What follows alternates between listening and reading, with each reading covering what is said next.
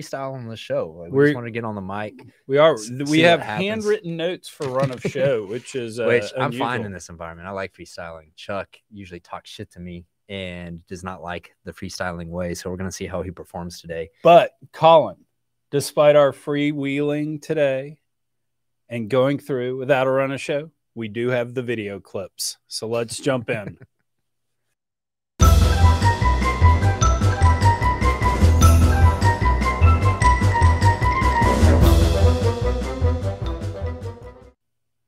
All right, Colin. I know you didn't want to talk COVID again, so I texted Colin when I was like, hey, let's talk about this COVID, and your reaction last night was, I'm so over this. But I roll emoji. I do not want to talk about COVID. But we have to do this one last time because a lot happened in the 2 weeks that we've been gone, and I really think these are actually important. So the number one thing that happened on the 13th of December, noted Dallas cardiologist Peter McCullough went on Joe Rogan. Joe Rogan's most downloaded podcast ever. 40 million downloads, talked about COVID, talked about a lot of stuff, particularly things our government had done wrong. We've seen Fauci out talking about how isolation could be bad. First time ever that mental health has entered his equation. He also said hospitalizations can be incidental, not driven by COVID. People are on CNN talking about masks don't work, PCR tests can be flawed. Omicron, we had breakthrough cases. Vaccines didn't appear to be working against Omicron. Natural immunity didn't. But as we said on BDE, about a month ago, variants are always, generally speaking, less virulent. And that's what we're seeing play out with Omicron.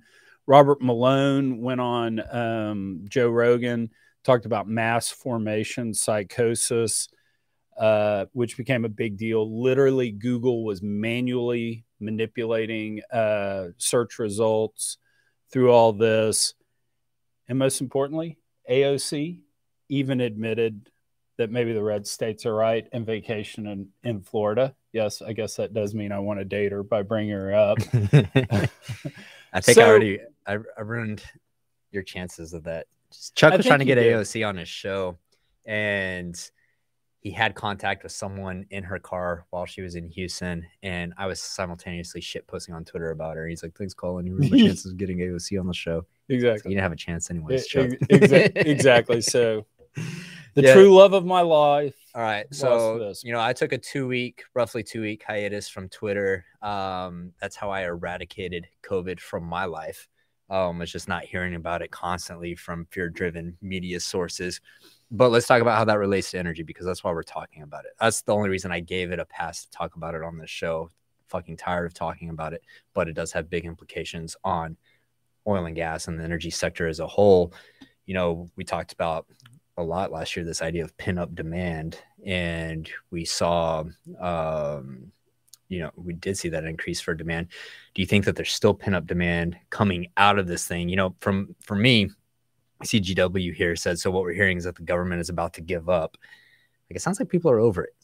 I think so. And what does that mean for energy and oil and gas demand?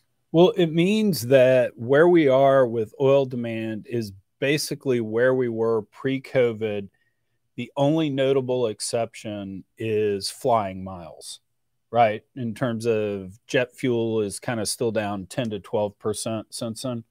That's gone. I mean, you're going to have flights delayed because pilots get sick and they're going to have to navigate crews and the like. But at the end of the day, I think your point that you texted back to me last night, COVID's gone.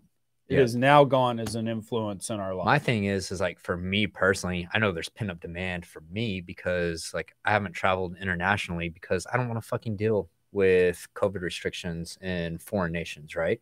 And so if that went away, I know that I'm going to be on a jet somewhere as soon as I can, right? So I know if that's true for me, that's probably true for a lot of other people too. So do you think that, what do you think happens to oil demand over, let's call it just the next 12 months in 2022? I mean, do you think that we see it, have a sharp, acute increase? I think we're over 100 million barrels a day in usage, setting all-time record highs. The only asterisk we have is an economic recession, And the reason we may have an economic recession is just the cold winter in Europe. They're shutting down industry right now, like we've been talking about on this podcast. That's I think our one asterisk. Outside of that, pandemic related issues are gone. You know, we got a green light. We're going to go. So we're talking 100 million barrels a day, which is interesting because you roll that into supply. OPEC's meeting, they're going to release 400,000 more barrels. Did you know over the last 4 to 5 months, they have not hit their targets of releasing an additional 400,000 barrels that they did last time? The Russians over the last couple of months haven't hit their targets yet. Libya's down, 500,000, 600,000 barrels because, well, Libya's just Libya. It's a shit show.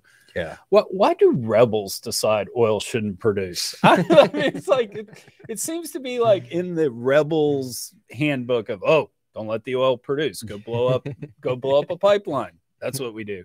But anyway, so I think the narrative for the rest of the world is we've got excess supply because oil's at 76, but the curve's in backwardation. I think everybody in our circles thinks we got a green light. We're going to go. Oil's going higher because supply is just not going to be there.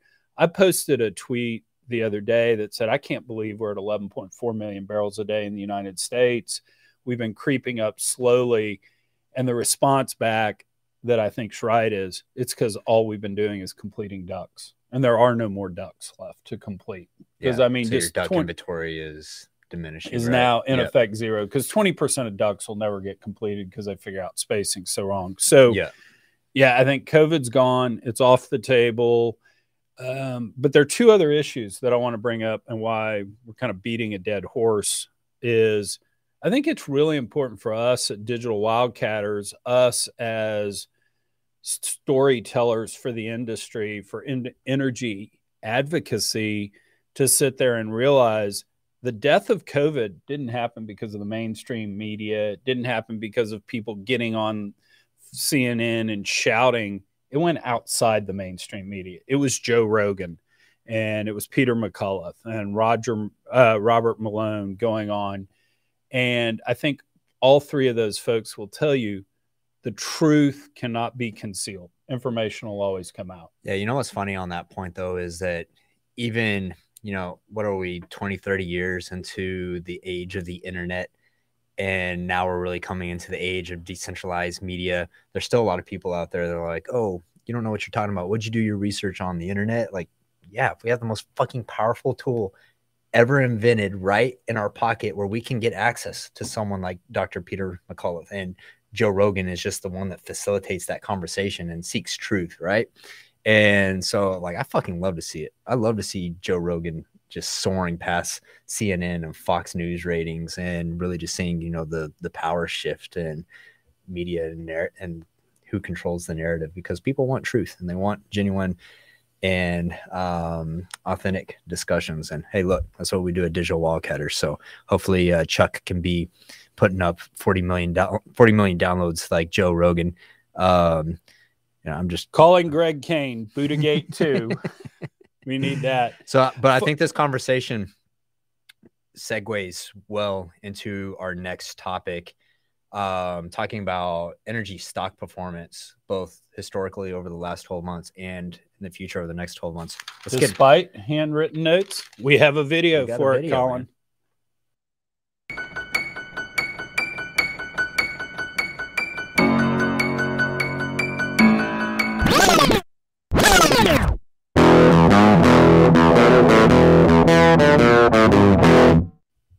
I'm not gonna lie, I kind of felt that white wig look. I look fucking serious. Like, I wouldn't fuck with that dude. I mean, we've got Alexander the Great in the white wig. Yeah. It comes in threes, people. Be careful. Oh man. So let's talk about energy sector being the number one performing sector in public markets. I haven't been following along, probably near as much as you have, Chuck. So why don't you dive into that a bit? Yeah. So basically, energy and how they define energy, we need to all go Google that and look it up. But basically, energy was up 45% for the year, the number one sector within the S&P 500. So we won, according to Dan Pickering. This was the year to make energy great again, and we did that. I think the thing that's underappreciated by folks out there, we still only account for 3% of the S&P 500 in terms of the market value. And why does that matter? Because every money manager out there is graded in one way, shape, or form of how did you do versus the S&P 500. And when you're 3% of the S&P 500, it's hard to make a difference on whether that money manager performs or, for that matter, underperforms. So they ignore us.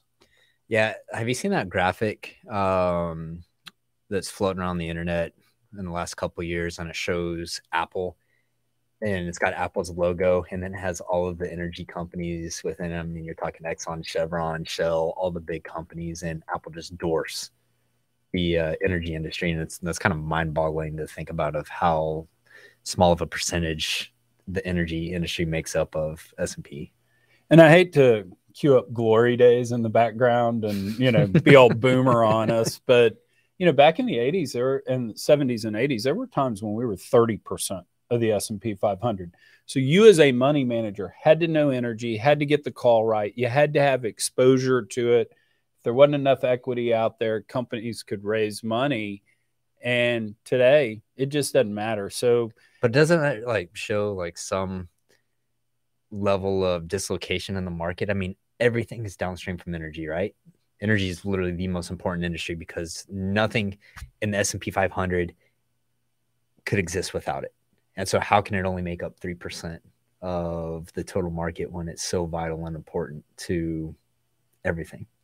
Like, Apple would not exist without the ability to have energy to produce iPhones, right? Yep.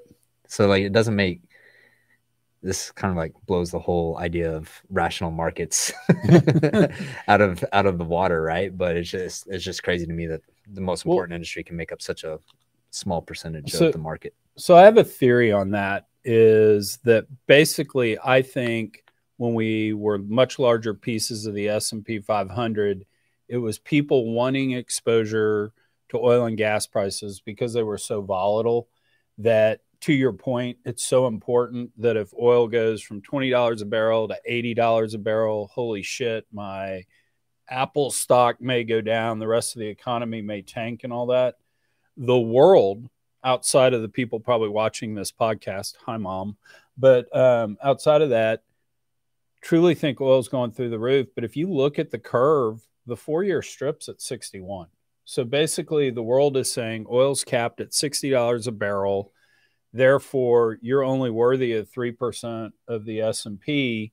The extra 7, 10, 15, 20% of the S&P that I used to give you in terms of money was for exposure to volatility. There is no more volatility, and so it's gone. So, I think one of the things I say in my podcast this week, because what I do is the year-end summary, is one of the things I say is, you better be really, really careful with your internally generated cash flow, because that's, I think, all you've got. Because I don't think access to capital changes until you are a meaningful part of the S&P 500 and some money manager is missing his or her targets because they're not getting their energy allocation. Yeah, they don't have exposure to. Yeah. Moving into some other news, I think that what you see in the oil and gas space is interesting, but I also think what you see in, this isn't necessarily happening yet, but in the climate tech renewable space of the public equities market. So hold on, be patient with me here as I kind of get to the point. But this week, Elizabeth Holmes was charged with, I guess would be considered securities fraud. She had different counts that were related to defrauding investors, these venture capitalists, and then also medical fraud charges. Apparently she wasn't found guilty on the medical fraud charges, which is bullshit, but was found guilty on charges of defrauding investors. And why I think that's important is because you have several of these high profile fraudulent founder cases in the works right now. And one of those is Trevor Milton with Nikola. If you don't know the story there, Nikola was supposed to be this innovative electric vehicle, commercial trucking company. This Trevor really thought that, hey, I'm Elon Musk. I'm going to be visionary and change the world. And this report comes out exposing them and showing, things like, hey, in their actual test demo, they had a video of their truck rolling. It was literally just rolling down a hill off of gravity, right? And it's kind of discouraging, especially for founders that are building real businesses and do things by the book, that you see these people like Elizabeth and Trevor Milton go make billions of dollars personally. They become multi-billionaires while they're fraudulent. But you look at Elizabeth Holmes. Elizabeth, is a female. She's young. She has this sob story, and she's still found guilty. How do you think Trevor Milton's going to fare in his hearing?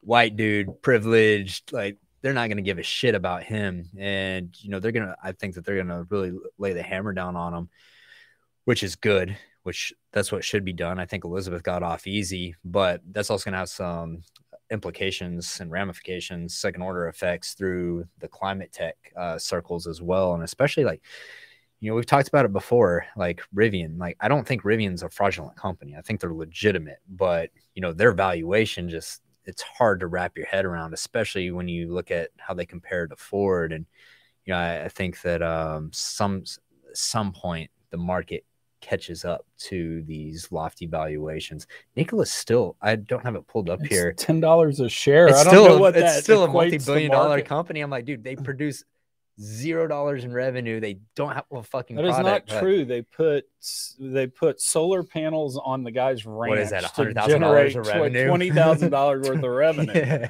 fuck off. Yeah, dude, Digital Wildcatters produces way more revenue than Nikola does, and we don't have near the valuation. Maybe we need to go fucking SPAC, get in the public market, and just shit post. I'd be good at that. I know you that would. Sounds great. We're going to deploy Chuck in that manner. Fucking do something around here. Hey, now. No, but I mean, I think the important point you bring up is something we all need to be cognizant of. They're big themes. They become bubbles in every sense. Every time we've had a bubble, you always have fraudulent actors. I mean, snake oil salesmen have been around forever. We've got a cure for this. We've got a cure for that. And I think you're absolutely right that we need to be cognizant of that. And the important thing is that we don't allow that to necessarily get in the way of the big themes. I mean, if we're committed to decarbonizing our energy system, for instance, we got to be really careful and make sure, the fraudulent actor doesn't derail from that. So, yeah, I agree with you. And, the saddest part about Elizabeth getting convicted on the investor stuff is, okay, that's bad. She defrauded a lot of smart, sophisticated people. But the promise of her medicine and what happened to people that thought they could actually get tests from a single drop of blood, that's really bad. Yeah, that's what pisses me off the most about her conviction is that who gives a fuck about the investors? Like, no one gives a shit about venture capitalists. But the people that, she defrauded in terms of their well-being and their health, like there's no justice for those people. And well, just remember, Al Capone got convicted of tax fraud, not the Valentine's Day massacre. Yeah, 100%. One of the greatest lines of all time when he was told for the Valentine's Day massacre, they were going to have to kill upwards of 30 people. He said, don't worry, I'll send flowers. So damn, yeah, ruthless. All right, so let's get into, we want to get some predictions for this year. We might actually have a video for that. We got a video for that.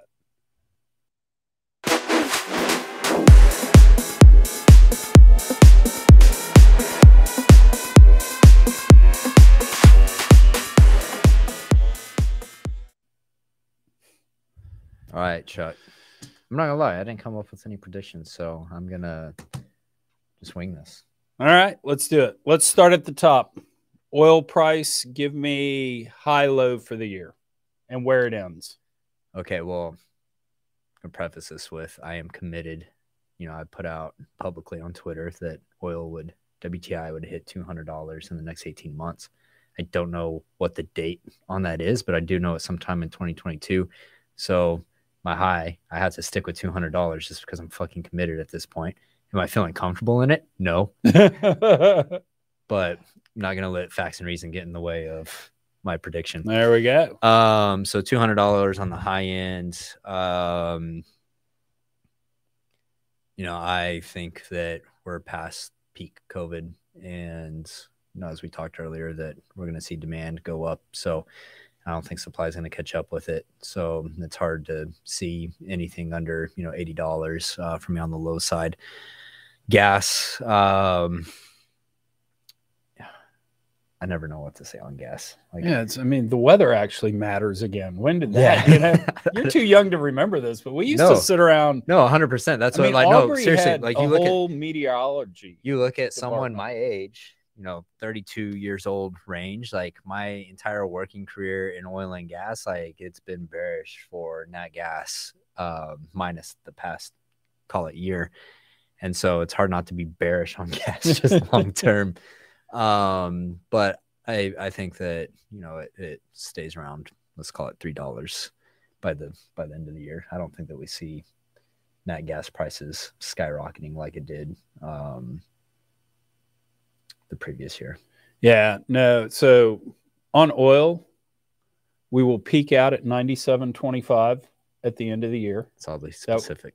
Yes, that's me, Mr. Specificity. I actually said it at the NAPE speech, so I'm committed on that. So we have prior commitments. We have prior commitments. Dance with who brung you.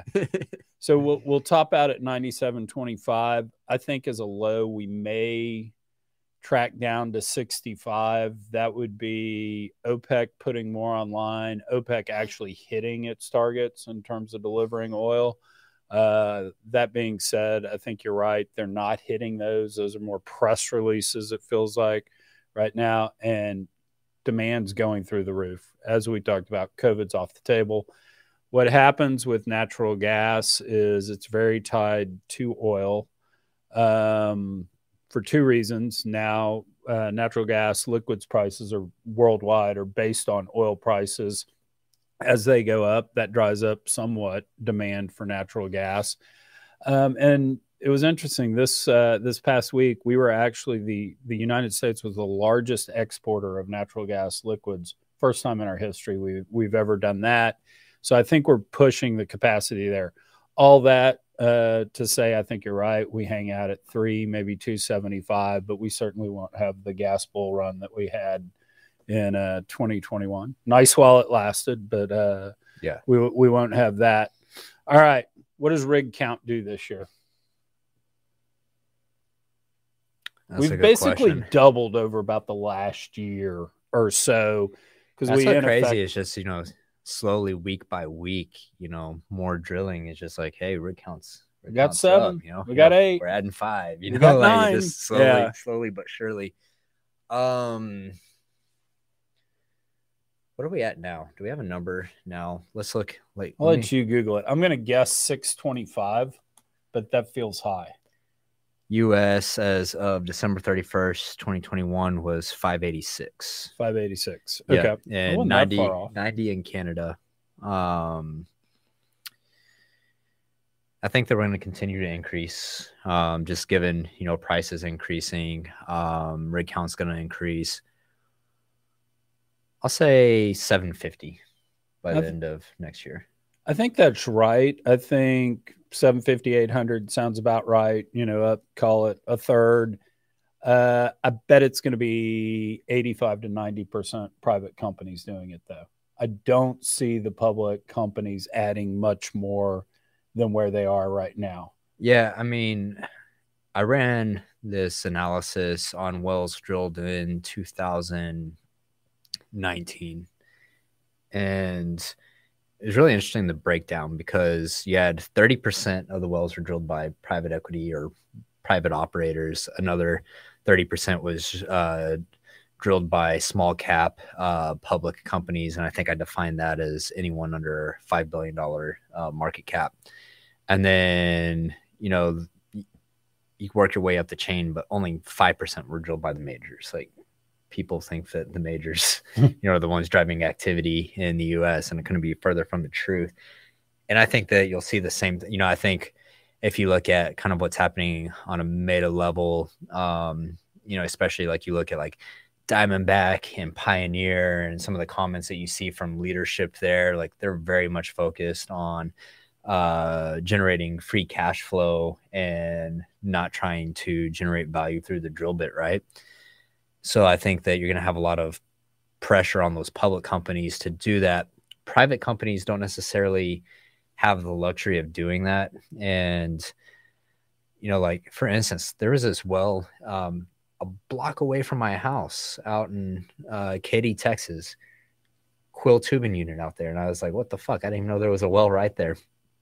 Turns out it's a Hilcorp well. And that well hasn't, I talked to an engineer that had worked on that asset. He's like, that well hasn't been worked on in 10 years. And so obviously, Hildebrand's going in there and saying, oh shit, we're going in and opening up these wells and doing some rework and stimulating them. So I think that your private companies are going to be incentivized to do that, and they don't have the same incentives that public companies do. So I would agree with you that the lion's share of that's going to come from private companies. What does that do to rig rates and service costs if we're talking nothing? I mean, just talk about a shitty business OFS is. I mean, it doesn't matter if commodity prices are going up and activity is going up, prices stay where they're at. And I mean, it's just, I think, a really under talked about thing, but 2014, 2016, we started having an uptick in commodity prices, but OFS fees didn't come up. Like OFS has been in that, that low price environment since 2014 and never came up out of it. And they're like the bastard trials to E&P. Like, it doesn't matter if E&P is generating cash flow or if commodity prices are coming up. OFS has so much pressure on it because it's a race to the bottom for those guys, right? Like, everyone is outbidding each other just to try to get work. And E&Ps are essentially going to go say, hey, how can we run this $1 million job with the cheapest bid? And OFS just like, I don't see any way that OFS is able to increase prices and generate revenue. It never felt like that on the E&P side, but I take your point. So give me one outside the box thing that happens in the energy world so that when we're sitting here on BD and whatever, 4 months, 6 months, 8 months, we can run the clip back of this and say, you heard it here first. Oh man. Outside the box energy prediction. I got to think about this a bit. I think that I feel like it's going to be something around nuclear energy, like something outside the box. I'm trying to think of what it is. One of the spaceships is launched using electric power from a portable nuclear facility or something. That's too far out. That's too far outside the box. What I'm going to say is, I don't know how to quantify this, but some significant level of, or some material step change in fusion energy commercialization. Okay. I don't know how to quantify that as like something I can go back and be like, oh, look, I called it. But like, I think that's why we have editing. We'll just, make sure you mark the short here. No, I think that there is the potential to have some breakthrough in that technology, and that'll be my wild prediction. I'm gonna give a prediction outside of energy. Okay, go ahead. Something that anyone listening to the show would probably give zero fucks about, but I was right on a prediction in the media world 2 weeks ago. Morning Brew acquired a newsletter, my friend's newsletter, The Water Coolest. I predicted that like a year and a half ago, and it was right on the money. So I'm going to go another media prediction. Barstool Sports is going to acquire Liquidity in 2022.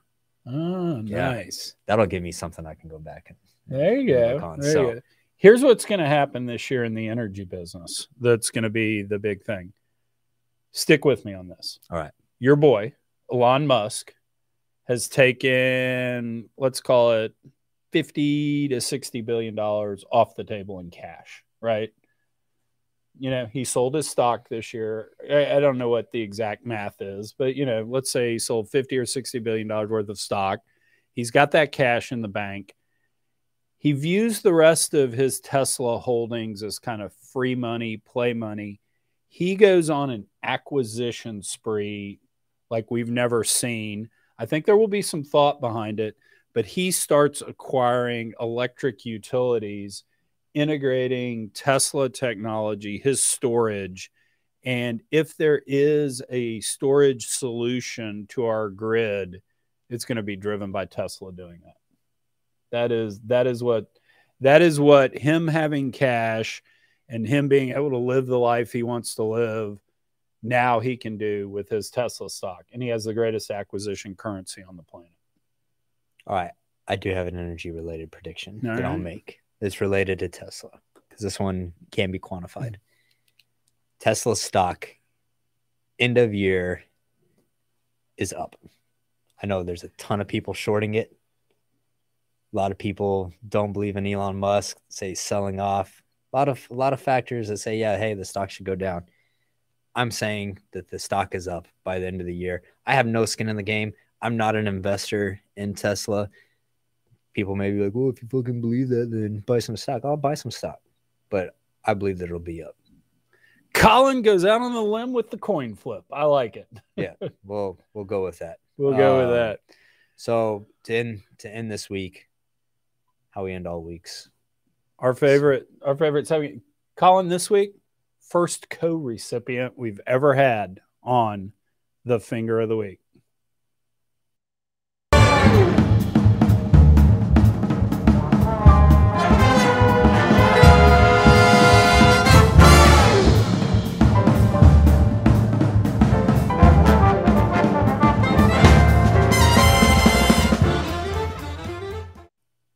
(2020, 2021), F you guys. Good riddance. I'm glad to be gone.